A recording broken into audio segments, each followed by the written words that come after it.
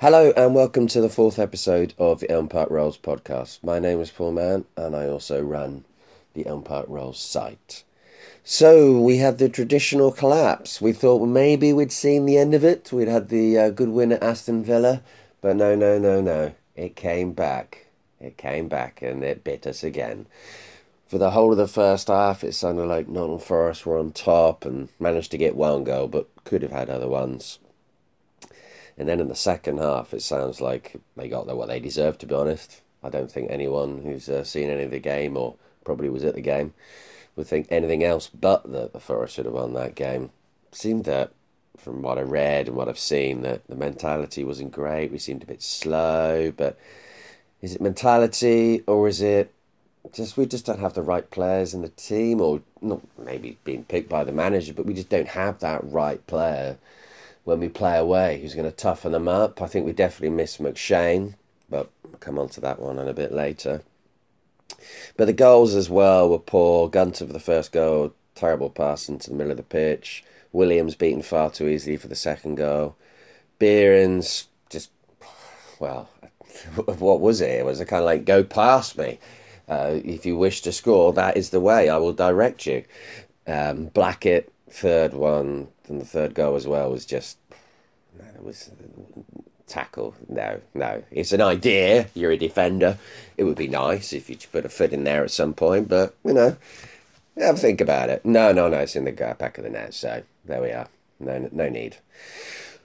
Mentality didn't look great, bit sloppy. Maybe the players think that they're there already, which, if you look at the table, it's hard to disagree that we probably are there. We probably could lose our last two games and still make the playoffs, and I don't think that's going to happen. I think we'll win probably on Saturday, but yeah, it's a tricky one. But is it mentality, or is it just actually we just don't have that really strong player in midfield? I mean, we're playing players that Kelly, I really like Kelly, but is he a player that's going to be starting in the playoff matches, him and Swift together?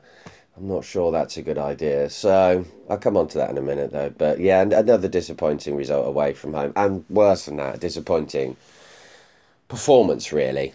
Apart from the last 20 minutes or so, when obviously we came right back into it. But even then, it's just too late. You can't be giving away 3 goals. And if you do that in a playoff match, it's going to be all over in the first leg if it's away. So, yeah.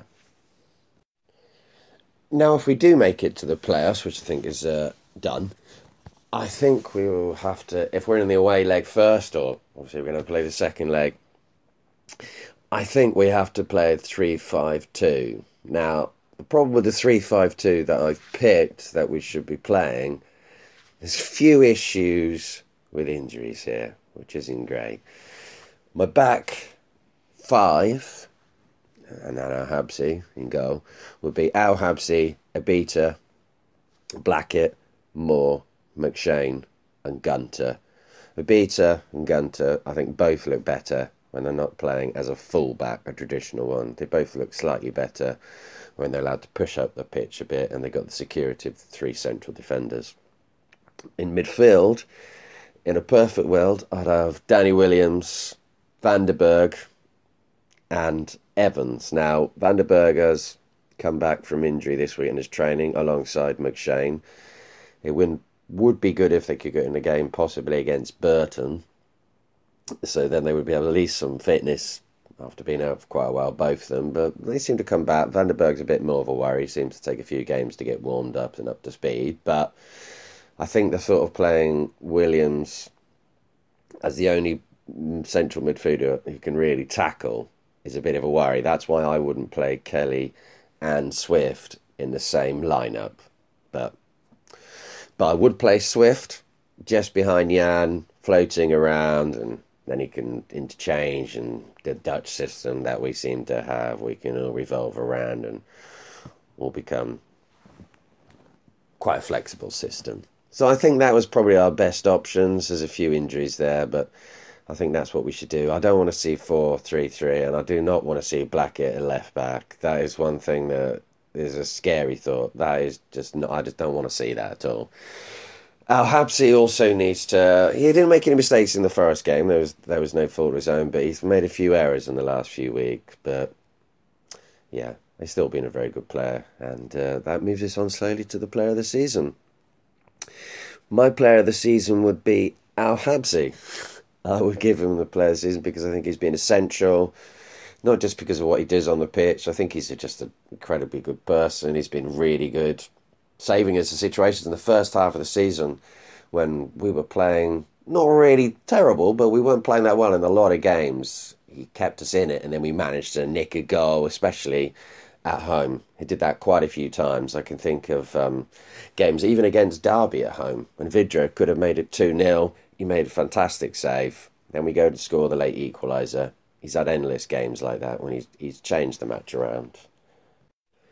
In second place, I would have Liam Moore. He's been a brilliant signing. Made a few mistakes, like every player will over 40 games or so, but yeah, he's been absolutely brilliant. Really composed on the ball, proper leader, really, really good player, and definitely worth more than what we've paid for him. If we were to sell him now, he'd probably be worth 4 or 5 million, wouldn't he? Got to be at least.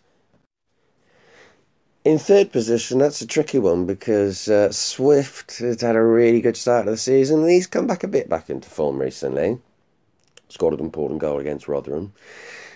And then you've got Jan, who scored all the goals this season, and you've got Liam Kelly, who's come in and done really well. Williams has done okay as well. McShane's been all right.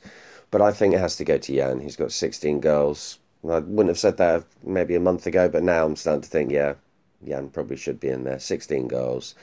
He puts in a shift, and yeah, I think that's who I would go for. That would be my top three.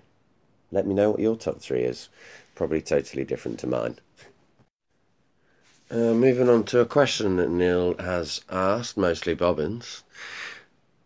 He's asked, if we don't make the playoffs, then what would be required for the squad for next season? Well, that is a very good question. These are all hypothetical things. We don't know if the owners are going to come in, it's going to change, ties are going to stay. I suspect we'd have to sell some players and go back to the SMJ, what am I talking about? SJM ways of cutting cloth, one of his favourite phrases of his life. He loved that one. I think if we were in a perfect world and we keep the players that we want, players like Swift, Moore, Kelly, they all stay and everything's lovely in the world of Reading Football Club. I think we definitely need another defensive midfielder. That's something that we've lacked all season, especially away from home. We need someone experienced one. We don't need to be signing a young one. Van der Berg is far too injury prone. We all thought he'd get sent off at least 3 or 4 times a season. He's actually just been injured quite a lot of the time. So that's actually helped his disciplinary record quite a lot this season. I think we definitely need another striker. Jan's done a good job, but he needs some help up there, and he gives us another option. And if he was to get injured, if he'd have been injured at any point in this season between the end of the transfer window, we could have been in real trouble because Graben took a long time to get going because he wasn't match fit. Lack of confidence as well. I think you definitely need a stronger left winger in that position as well. I think Roy Behrens has got some ability, but he's so weak. He's just infuriating. Any kind of physical contact and he's down on the ground like he's been shot by a sniper. But he has also done a lot of good things, so that's a little bit harsh maybe. On the flip side, if we go up, what do we actually need to improve? I'd say quite a lot to stay up. But how bad are we compared to Hull City when they went up last season? Is their squad way better than ours? It probably was a bit better, but it's not incredibly better. I mean, if you look at the Brighton squad that's going up, that's definitely better than ours. That's no debate on that one. They got some really good players there, and they're experienced, and they're used to being at the top of the league. So no, but I think if we were to go up, which could happen, I still think it's going to happen. I think that we'd need to get 2 central defenders at least. McShane's good, bit injury prone, but not so good on the ball. Liam Moore, I think he'd be fine. I think fullbacks, especially Gunter, would definitely upgrade there. Definitely. You'd need more competition for Al Habsi. You'd need more quality in midfield experience. You need experienced players. We've got quite a young team in many ways of not playing enough games. So I think, yeah, we'd have to spend quite a lot of money. But then if the Chinese overlords come in and then all of a sudden we've got billionaire owners and we can spend money like there's no tomorrow, this would be great because that has always worked out for us. No memories of a certain Russian at all. No. I won't take you to that very, very dark place. But what do you think that we'd need to add? If you're listening to this, let me know. Do you think we are okay for midfielders? Do you think that Jan in his last year would be enough? I mean, that's a bit optimistic, isn't it, to think that we don't need another striker? So, yeah, you probably do think that. But you definitely think, let me know. Get involved and, yeah, great. Now on to this weekend when we're going to be playing the mighty Wigan, who are absolutely adrift and have a very, very, very small chance of staying up when that dreaded phrase comes in, which we've all seen as Reading fans. Mathematically, they can stay up. Well, I think we're going to end the mathematics on Saturday, and I think we're going to beat them 3-1. And I don't think it's going to be an incredibly hard match. I'm feeling good about this one. This may be, I don't know, maybe it's because it's nearly the weekend, I'm going away soon. Maybe that's the atmosphere that I'm feeling. I'm feeling happy about life. But hopefully they will actually add to this mood and get the win. I do not want to be away and find out that they actually haven't got the win and it's all torturous. That would be horrible. So yeah, I'm going for 3-1. Just having a quick look at the poll. Shows that 82% of you think we're going to win, 6% will lose, and 12% draw. So, yeah, similar amounts of optimism as me. So, yeah, get voting on that one, get involved, and let me know what you think of this week's podcast via the Twitter site Elm Park Rolls. It's been good. Thanks a lot. Bye.